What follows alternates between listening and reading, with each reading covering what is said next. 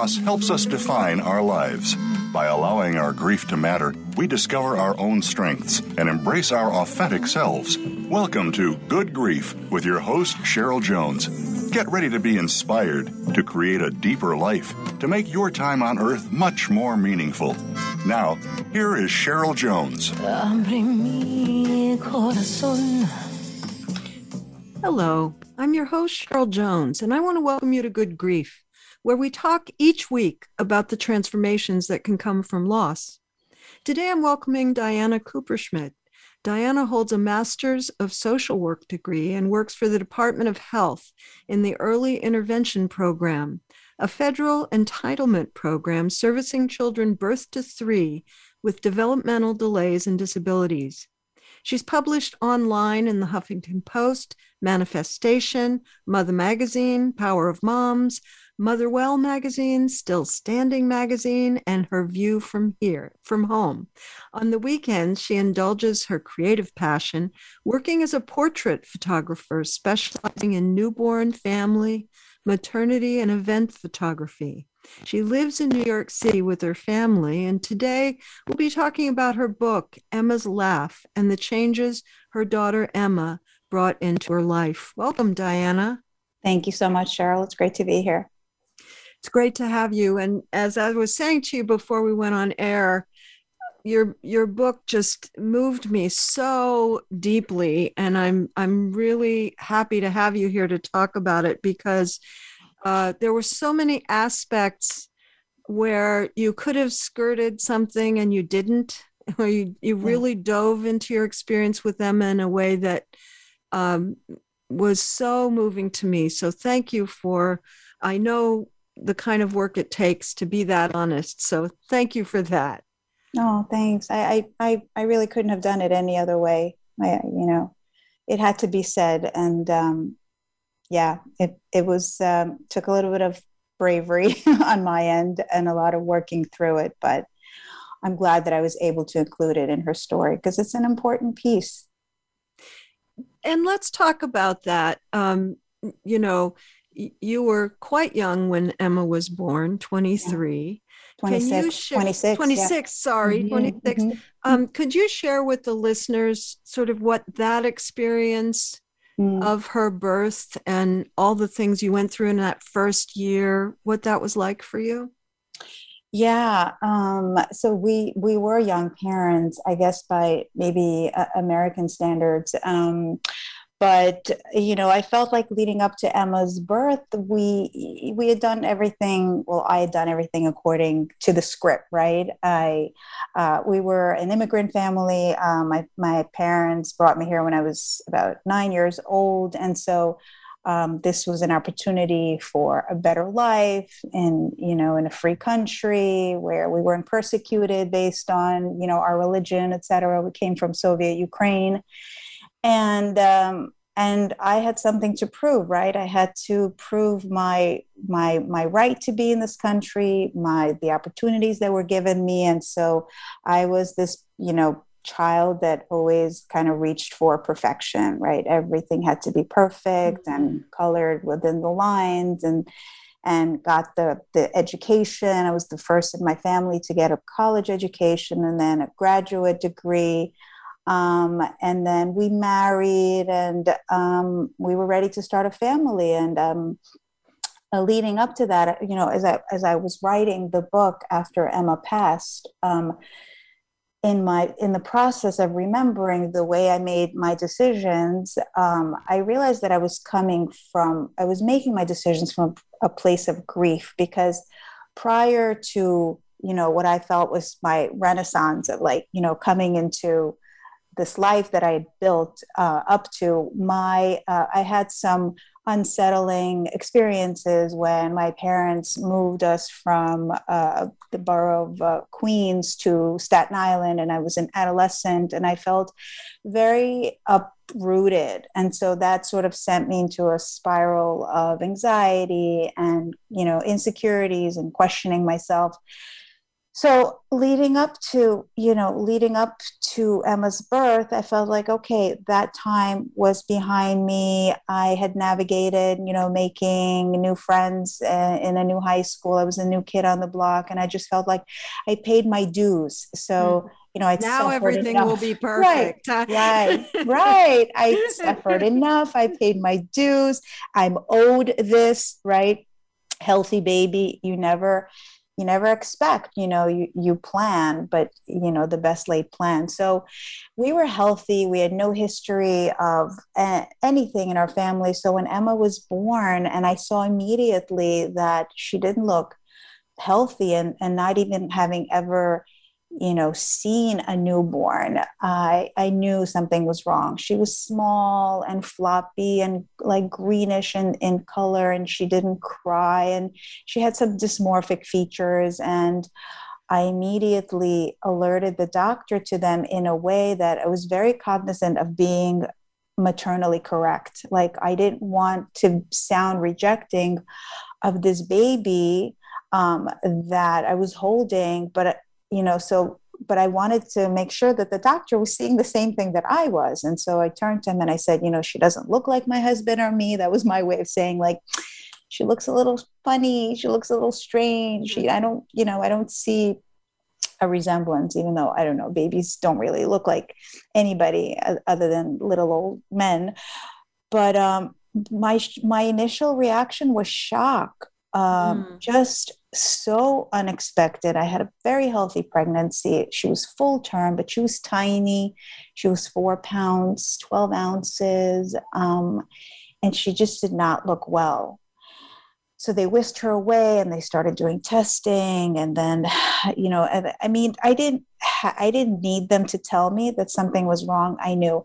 I also had a background working with special needs kids, with the autistic population, and I kind of knew a little bit about it, but I never expected it to be so close to home in terms of my own child. That was your professional life. Yeah. I was a social worker. That was my professional life. And I'd worked with special needs population, but it doesn't really, you never think it's going to happen to you, and you're never really prepared. And then when it does happen to you, everything that right, like, goes out the window. Like, all your skills. I was thinking as I was reading, on the one hand, having that advanced experience would make you the perfect choice for Emma, right? Right. But on the other hand, you knew how hard it was from navigating that with other people. That would make it especially difficult. Right. So I was putting myself in your shoes a little there. Yeah. That's true. Yes, I knew a little bit of what parents dealt with and their worries, because I worked, in that community. And so, yeah, of course, I mean, without knowing initially the extent of her disability, or seeing anywhere near the future, into the future, we were young. We didn't have, this was uncharted territory, because we didn't have any friends that had kids or had kids with disabilities. It was only after, we had Emma, that one friend had a Down syndrome baby. Another one had a child that was diagnosed with autism. But we were like the pioneers, and it's not a good place to be in, because you feel utterly alone, without a map, Absolutely. And I did not deal well. Not to skip it over in any way, but you did place Emma for adoption, thinking that this family that you chose would actually be able to serve her needs better, which I could so understand. One of my children is adopted, and that's kind of the space that her birth mother was in. Of just knowing that she couldn't do as much for her child as we could, right?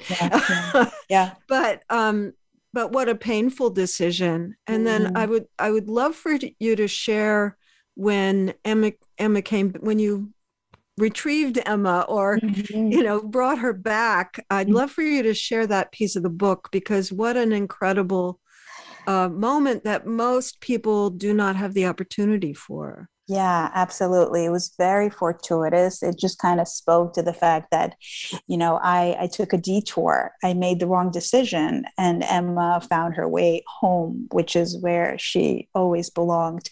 So, this is an excerpt of us retrieving Emma from the adoptive home after we found out that certain conditions under which we gave her up had changed. So, we now had our rights back. Mm. Okay. So when the storm passed and I pondered life's vagaries, I realized with sober clarity that if not for the way all the events unfolded, we would not have had the gift of knowing, unlike most biological parents who gave up their children to forever wonder if they made a mistake, what life was like both with and without our child. We'd been given a rare chance to correct a grave mistake. We knew what life was like with and without Emma, and we preferred the former. I gave a mental thanks to the adoption agency and to Moisha and Leah as I realized that this was the real do-over I had asked for. As if on a rescue mission, we moved quickly. We arranged to meet with Moisha to collect our baby and bring her home. It did not surprise me that he did not fight us. Rather, I sensed relief in his voice when we called him to tell him our plans. I understand. Absolutely, he said. We got into the car and drove. We made no arrangements, took nothing with us, not food, not clothing for Emma. We expected to have everything ready for us as we sent her with bags full of clothes. We also knew that they would have all her feeding equipment to return to us. I wondered if Emma would recognize me. I wondered how she changed and how much of the 5-month-old we relinquished I would now recognize in her. To quiet my mind, I told myself that we were leaving empty-handed, but would be returning with the greatest gift, a second chance. I remembered reading someone's observation that life can be fair. It can give you second chances. We walked up the 3 steps to the door that Moisha held open for us and came in. Dora was close behind me. I fought the impulse to push past Moisha, run in, find Emma, and scoop her up in my arms. Competing with this impulse was the loud rapping of my heart in my head. Was it fear, anticipation of what was about to happen, or both that took me hostage? After we briefly exchanged niceties, Moisha led us to the playpen, where we found Emma lying on her back. I peered in. It had been almost 6 months since we last saw her, on the day that we gave her away. As I lowered my gaze upon her, I was startled. She was unrecognizable to me, so much so I doubted that I would have been able to pick her out of a lineup of babies. The tiny 15-pounder, I remembered, had grown 3 times her size. Her wispy, sparse hair had transformed itself into a golden, thick halo of wrinklets. Her once gaunt and longish face had filled out into round, pinchable cheeks. Her fat little thighs were pulkis. I already imagined myself play-biting. I would later learn that the pudginess was the result of bloating caused by the steroids she was on to treat the combination of RSV and pneumonia. Time slowed down. Hi, my love. I missed you. I bent down over my pregnant belly, careful not to tip over and keenly aware, as I placed my hands under Emma's arms to lift her, I was taking her exactly where she needed to be, into my embrace. She blinked, her eyes widening, and then bestowed upon me what would be the first of her many gifts, a smile. There was so much I wanted to say to her, beginning with my vow to her that as long as I lived, I would work towards earning her forgiveness for my foolishness. But there was plenty of time for that. I leaned in and whispered quietly in her ear so the others could not hear. I will make it up to you. I'm so aware that in the long run with Emma, and I've heard other parents of disabled kids talk about sort of living with pure love, that, so in the moment, right? Yeah. And so I can imagine it was your need to forgive yourself more than maybe even Emma's need. Did you have to make anything up to her? It seemed like she was just there with you. Oh, this is what's happening now. Right. That was my fantasy. Right. I mean, she wasn't aware, but I did. I had to make up for the fact that we lost some time with her, and she came back sicker than when we left her, right? So she came back on oxygen because of all the hospitalizations. And I learned that the adoptive mother was unintentionally sort of feeding her more milk by mouth than she was able to manage. And so she was aspirating and getting sick and so forth. And so she came back a little bit more complicated, on oxygen with a pulse oximeter whenever she slept because she would desaturate. So I felt terrible about that because I felt like, when we gave her up, she was more or less stable medically, even though she had surgeries prior and would go on to have many more surgeries to correct various things. But those 5 months, like in the bigger scheme of things, were a short period of time, but a lot of things happened. Sure. Absolutely. And I don't want to speed through that because that's what exactly had happened is really important to your story together, isn't it? Yeah. So let's come back to that after a break. Sure. Listeners, you can find links to my website and social media at the Good Grief page at Voice America. And to find Diana Cooperschmidt, you can go to www.dianaCooperschmidt.com. Be back soon. What sets apart VoiceAmerica.tv from the other video content providers on the internet? Choice and flexibility means that you can host your video content live or on demand on the main VoiceAmerica.tv channels through your own branded media player or your own private TV channel. We support multiple media formats, so all of your video content can be in one place. We offer a number of advertising and video packages. For more information, visit VoiceAmerica.tv. If you think you've seen online TV like this before, let us surprise you. Be sure to like the Voice America Health and Wellness channel on Facebook. You'll find great health tips from the experts. Find out more about your favorite shows and talk back to our team. Search Voice America Health or click the like button under the player today. This is Good Grief host Cheryl Jones. Whether you're in grief, crisis, deep loss, or transition, working with the right therapist can move you forward like nothing else. That's why I'm happy to be sponsoring BetterHelp. Their user-friendly platform connects you with a therapist uniquely suited to support you. If you want to know more, follow the link on my host page or go to betterhelp.com/goodgrief. That's betterhelp.com/goodgrief and receive a 10% discount for the first month. Abre mi corazón.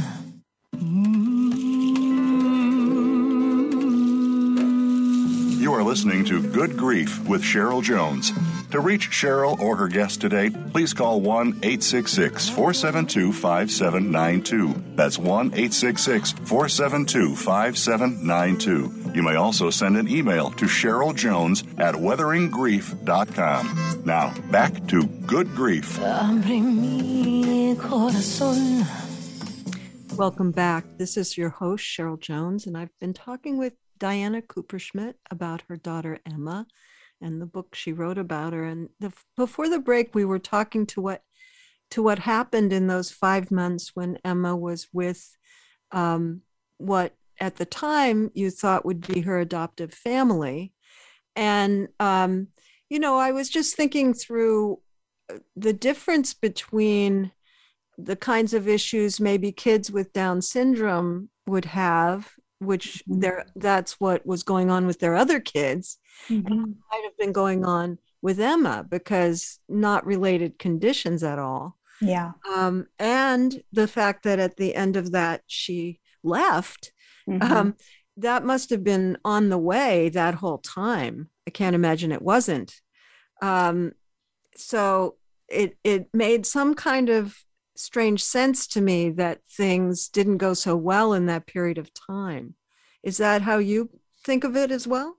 I mean, I can't, I don't want to put words. I mean, I don't know why she did what she did. She abandoned the whole family. I think, I don't think it was a personal thing with Emma. Yes, Emma was more Right. involved, etc. But I think just this woman maybe had some instability, and she found that this was too much because she made decisions prior to adopting these children that were a little bit questionable and unorthodox, should we say, right? Right. And so, again, without pointing a finger, blaming, she needed she did what she needed to do. And I'm great. At first, I did see that, but I was grateful for all of that taking place because, as I said, had she not gone through her own transformation, had we not had those 5 months of sort of space from Emma, we would not appreciate the fact that we were able to get her home, and that we wouldn't have known that life was better with her. So I'm eternally grateful for her, Yes. and it couldn't have happened in a better way, I feel. The thing of it is that sort of speaks to the heart of this show about how experiences can transform us, right? Yeah.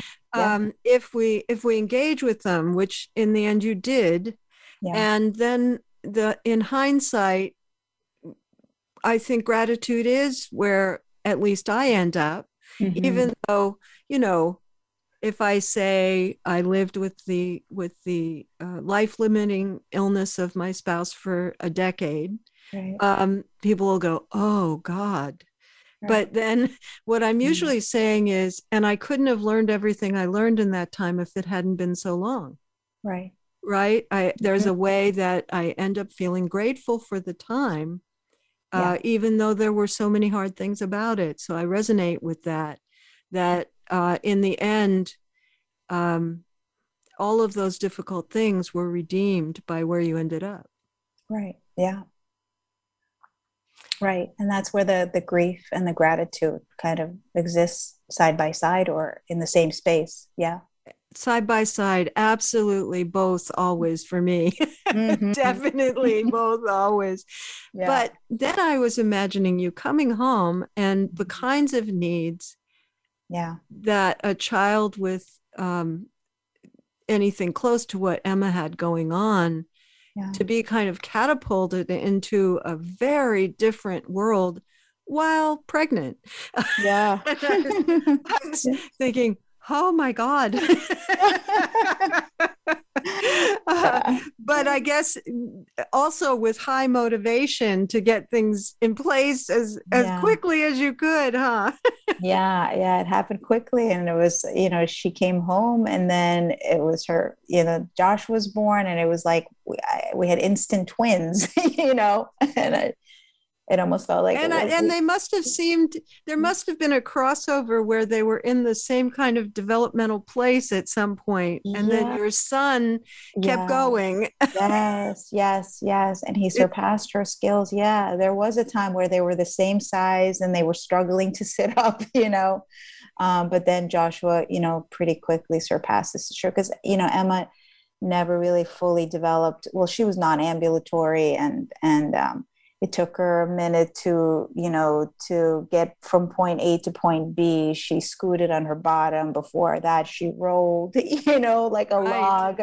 She got around. But her limitations were difficult for us to watch. But I don't think for her, I think she was so proud of herself for every little achievement that she was able to manage, that she didn't feel sorry for herself. She was like, that was very clear. I watched the video you made of her when she turned 18, and I was like, what a beautiful presence, okay, I'll do this.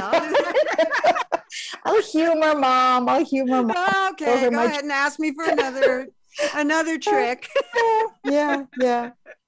It was very beautiful. Yeah, I appreciated that too. Yeah. And I was wondering, I think a lot about the impact on my children of living with someone who was perpetually dying for so long. Yeah. And I really see how that has impacted who they are. Yeah. mostly positively, some negatively, of course. And I wondered what it might have been like, how you see that experience showing itself with your two other children, growing up with Emma. Do you see it in the way they relate to their lives at all? I mean, I do see that it made them very compassionate individuals, and now that they're both in their 20s, you know, I see the choices that they make, and I see their value system. It's intact. They're very much like socially minded. They're marchers. They're advocates. They're, you know, and I wonder if it may have been the same if had they not grown up alongside Emma, but they did, and they witnessed a lot of things, and they had comparisons, you know, to make. So I know in my heart that it made them more compassionate, caring human beings than maybe they would have otherwise been. If that answers your question. It does. And it resonates with what I notice about my own kids, that they want to show up when their friends are having a rough time. They're often the ones that are called. Yes. Right. Yes. And they really want to show up in a good way. Yeah. I now get called for advice sometimes about how to show up in a good way, you know. They're good listeners, and they do like to dispense advice. Right, at least my daughter does. Yeah. And maybe not as averse to the experience of difficulty, in the sense that, you know, it's just part of living, and, you know, maybe a certain amount of focus on living now, because it's not guaranteed. Right. That seems to show itself. Yeah. I think that, and also they're much more in tune and sensitive to those that are disenfranchised, you know? Yes. Much more so. And so they're big advocates of that population of people, you know. They're very outspoken, and I think it has to do with the fact that, you know, they saw us battling for ramps in our building and the right nursing care and all of that. They were witness to that. And I think that made them understand, like, how important your voice is, and how important it is that if you have that privilege, and if you have that platform, and if you have those means, that you have to use them, and you have to use them in the right way and to help others. So I think that really makes a lot of sense to me too. And I, you know, I'm thinking about this sort of bottom line I have on successful parenting, that each child turns into themselves. Yeah. Oh my gosh. So true. We've been having a lot of conversations with my husband, and I have a 21-year-old who is a very strong personality, and my husband, and I'm a strong personality, and my daughter takes after me, and my husband always says, you know, our kids don't belong to us. They don't belong to you. And I'm like, what do you mean? No, but you can help or not, I guess. But I'd love for you to share that part of the book that sort of speaks to that, because you're talking about it in terms of the lessons we learn from our kids, which I resonate with as a mother, you know. And it's also who they've become that is fully them. Yes. That's what teaches us, isn't it? So would you share that part of the book? Absolutely. Every child changes you in different ways, wrote Lauren Slater in her memoir, Playing House, Notes of a Reluctant Mother. Hannah was my artistic muse. She manifested my dreams of performing to an audience whose approval and praise I inherently sought, ever since my grandmother Manya took me around to sing and collect sweets that would be responsible for my teeth-decayed smile. I lived vicariously through my youngest child, collecting accolades as if they were my own, because they were a product of my relentless encouragement to nurture her natural talents. Joshua was my sweet boy, tender of temperament, generous of his love and unconditional acceptance of me, even as I struggled to rein in my perfectionist tendencies. He was smart, witty, funny, and perpetually happy, with confidence that I could only recall nostalgically before it shattered in adolescence. Emma was the fulcrum upon which I teetered. She was my perfectly imperfect child, my teacher, my sage, and I loved her more for it.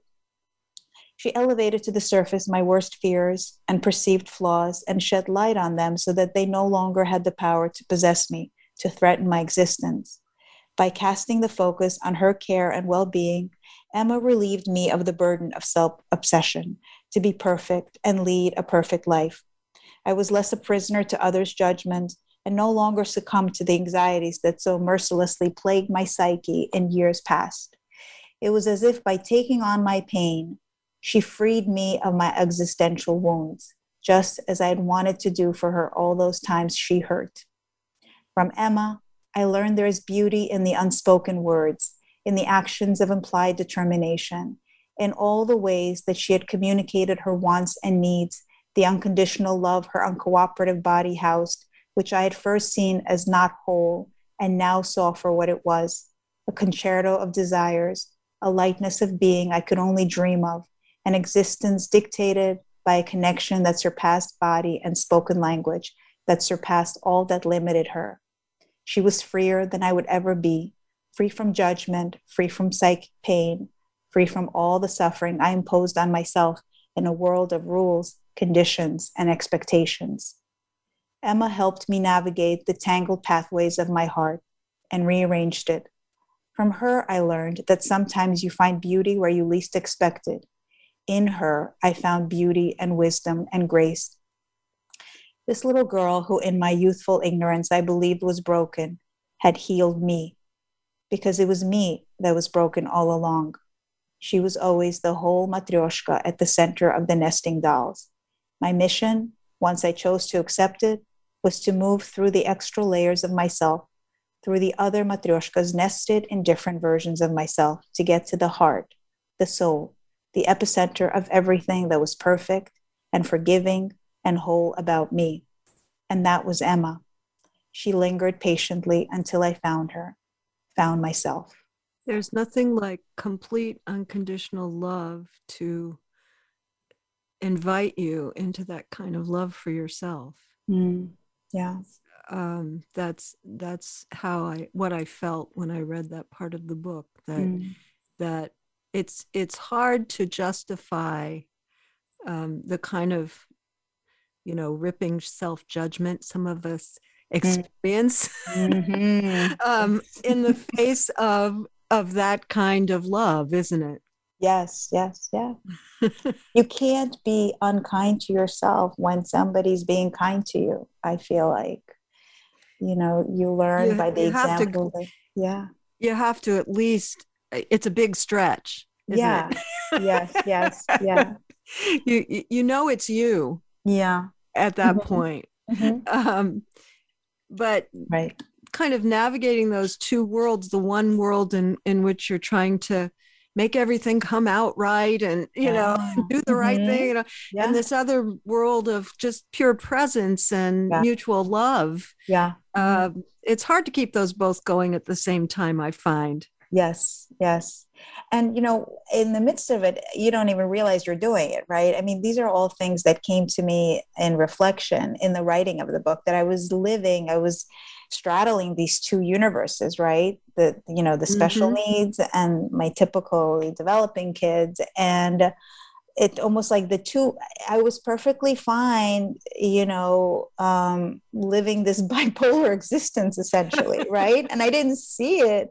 It was perfectly okay to make the demands and expectations on my healthy kids, the requisite instrument and the sport and, the good schools and the colleges. And for Emma, there was nothing, those expectations didn't exist because as far as I could see it, she was a whole the way she was, right? She was perfect in her existence the way she was. And those things were out of the question.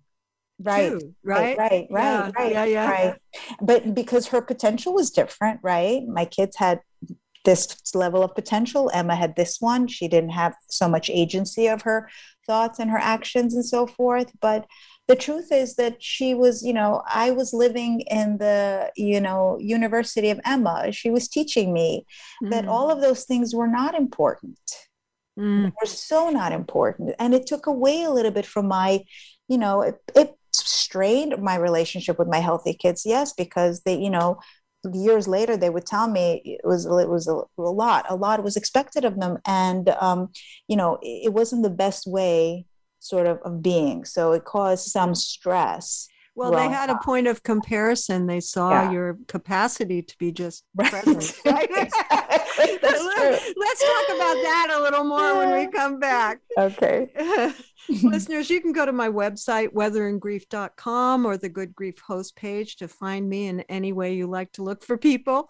And to find Diana Cooperschmidt, you can go to dianacooperschmidt.com, and it's KUPERSHMIT.com. Back after the break. Become our friend on Facebook. Post your thoughts about our shows and network on our timeline. Visit facebook.com/Voice America. Healthcare has been a major part of news stories today, with one thing that has been consistent: inconsistency. Both healthcare providers and patients have to work around and get used to a constantly changing set of rules and issues. Nurses have historically been left out of this decision-making. Listen to Once a Nurse, Always a Nurse, exploring the world of nursing with host Leanne Meyer. Health professionals, we invite you to share your ideas and experiences while listening to experts in various areas of nursing. Listen Mondays at 1 p.m. Eastern, 10 a.m. Pacific on Voice America Health and Wellness. Opinions, options, answers. You're listening to Voice America Health and Wellness.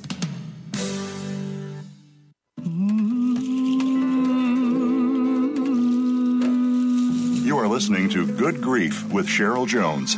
To reach Cheryl or her guest today, please call 1-866-472-5792. That's 1-866-472-5792. You may also send an email to CherylJones@weatheringgrief.com. Now, back to Good Grief. Welcome back to Good Grief. This is your host, Cheryl Jones, again, and I've been talking with Diana Cooperschmidt about her daughter, Emma, and her book, Emma's Laugh. And before the break, Diana, we were talking about, I guess the way I would put it is the balance between expecting things of our kids and, trying to help them reach their potentials and the ability to be just present with them. And, in that kind of space. I'm watching my daughter with her 3 children trying to strike that balance. And boy, it's exhausting to watch, I have to say. Yeah. And there's no easy answer to that. No. But then I'm thinking of your kids kind of watching this relationship with Emma of a pretty pure, lots of work to do to support her, but a pretty pure presence emotionally, and maybe not so much expectation, heavy on the being with side. Yes. Exactly. Yes. Heavy on the being with and expecting less, or expecting different things, I should say. And it's interesting because, my kids did see a different version of me, maybe a more accepting, a more patient version with Emma. Because with Emma, the truth is, it was enough just to be with her and sing to her and clap with her. And, it was so simple. I mean, she had like this sort of meditative state about her. She was always very zen. She was always in the moment, whether she was, flipping through her magazines, chewing on her bib, or watching her musicals. I mean, she was perfectly content. And you have the sense of peace just watching her in her element, and then I would turn to my healthy kids and I would be like, homework and fencing. And did you practice violin? And how did you do on the test? And how did the other kids in the class do? And it was just like, I must have been like a horror. I mean, I think back now and I'm apologizing to them and they're like, listen, it's okay. It was what it was, right? You do the best that you can when you're in the moment. One thing that did stand out in the book a lot, which I talk about pretty frequently, but not everyone does, is the way that lessons build on each other. the way in which one learning from a loss leads to another learning the next time, and another one and another one. And I feel that's part of that looking back, you're still learning things from what happened in your family and how you all responded to it. And, everyone is still here, and your kids feel safe to say, maybe you could have done a little more of the sitting around with us and clapping hands or whatever it is. But I get the sense that you're quite a connected family. Currently in today, and you've all learned things. Yes, we try to. I mean, it's work, right? Especially when you're now dealing with adult children. It's a different kind of dynamic, right? Absolutely. They approach you differently, they have more to say. You're not so much an authority anymore. They know better. You've gone from manager to consultant, as a parent must do. Exactly. Yeah. And the tables have turned a little bit, I feel like, Absolutely. We're being taught a lot, especially by my daughter, who is brilliant and knows everything, and we know nothing, of course.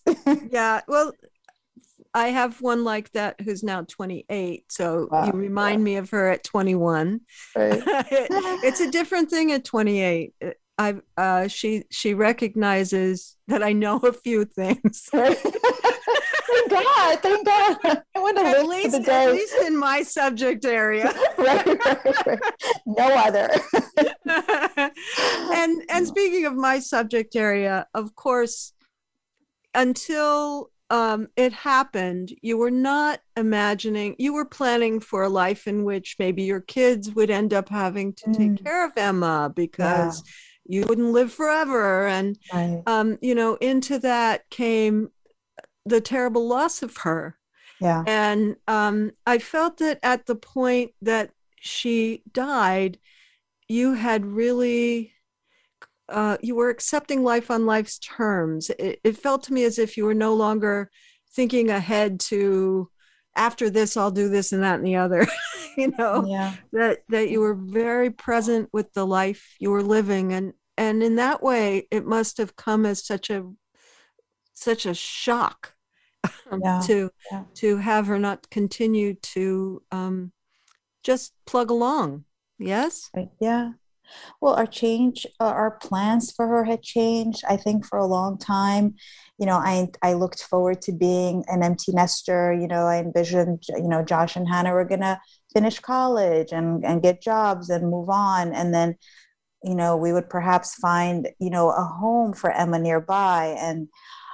And then at some point, I think in her adolescence, when I came very close to almost losing her in a car accident, I realized that I could never physically be separate from her.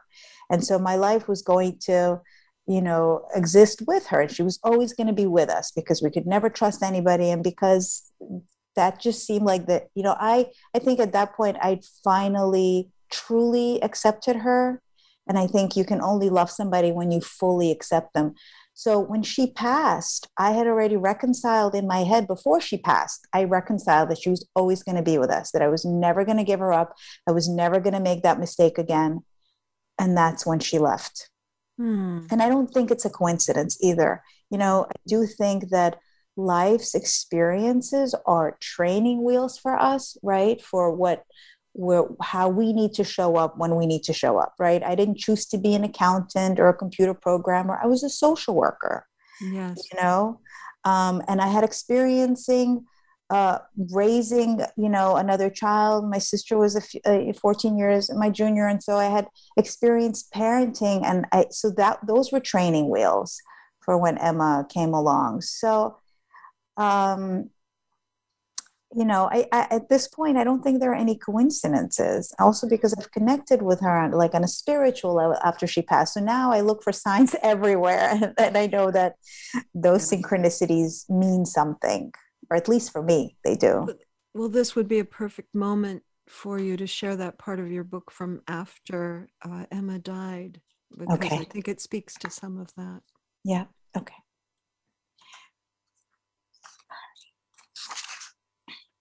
Life after Emma presented as an alternate universe. The world became before Emma and after Emma. I did not know how to navigate it without the quotidian worrying about nurse coverage, school bus, feeding supply delivery, seizure medication refills. I saw Emma in every corner of the house, scooting on her bottom down the sunken living room steps, sitting in her room watching Hairspray. I continued to wake at night to listen for the sounds of her tossing around from the discomfort of a soiled diaper. I even considered moving. But that wasn't the answer, I knew. Waves of sorrow overwhelmed me and left me in a pool of tears. And after I was spent, I would see the image in my mind's eye of Emma reaching over and gently slapping me like she did when I fake cried. Grief forces us to remember, and I never wanted to forget. I opened myself up further to spirituality. I turned to titles like Do Dead People See You Shower? And others that spoke about the soul and what happens after death.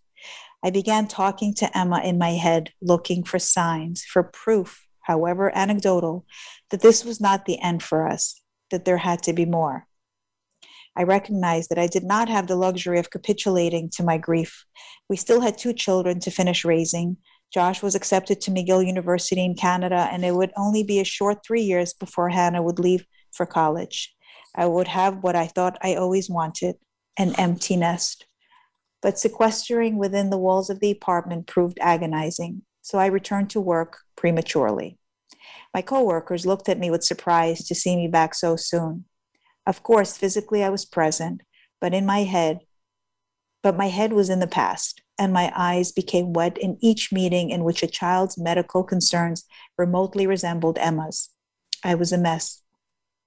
The first day after returning to work and was particularly annihilating. What am I doing here? I thought. I did not know where else to be. As I walked into the lobby of my building at day's end, something took hold, and I mentally said this: Emma, let me know you're okay. Just let me know. I need to know. 2 minutes later, after entering the apartment, I found a package from Emma's school. Immediately, I assumed it was the extra change of clothes we'd sent in for her to change a chewed-on shirt or soiled pants. With heavy hands, I ripped the package open to find Emma's face staring at me. She was in a beautiful, large, gold-trimmed picture frame, and in it, her mouth was poised for a kiss. The kiss that she blew by putting her lips together and affecting a loud popping sound. I lowered to the floor, pressing my lips to the glass, and sobbed. Emma had sent me a sign, and in that moment, I could hear her breathy, quiet laugh, and I felt something close to elation. Oh, I know those moments so personally. Those moments when you just feel connected. Yeah. And I just really don't care what the actual facts are. Mm-hmm. Oh my gosh. I just really don't care about it. That it's such a visceral and deep experience, isn't it? And I'm a grief counselor. So I've heard everybody who loses someone has their things that are just undeniably those moments. Right. And I know them for some of my friends too. And all they have to do is say, oh, look at that blank.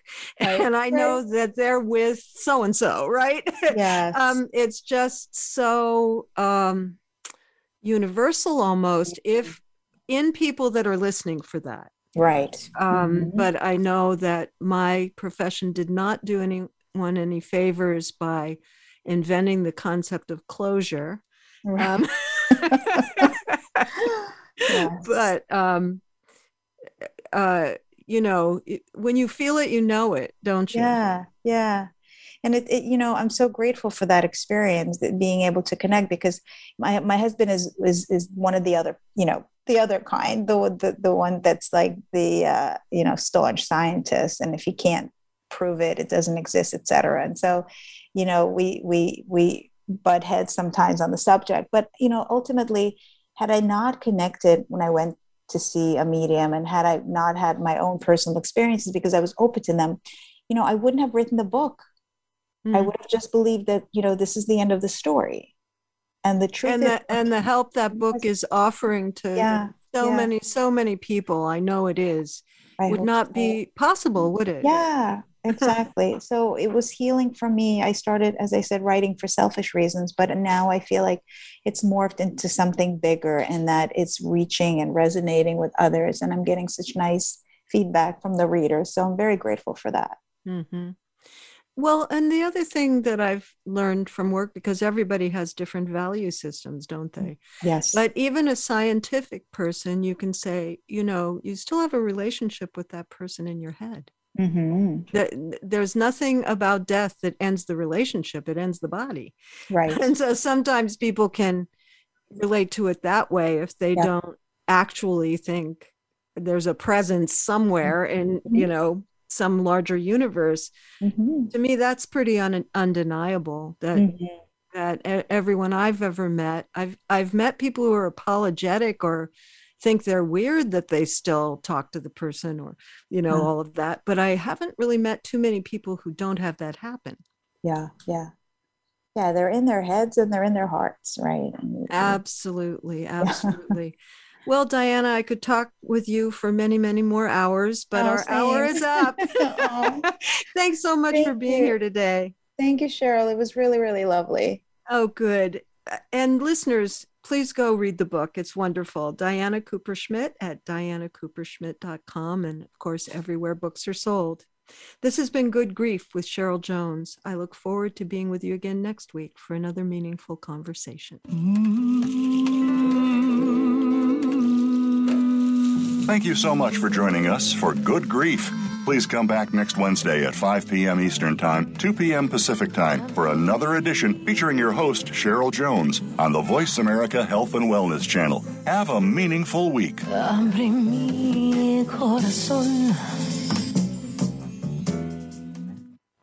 Thanks again for listening to the preceding program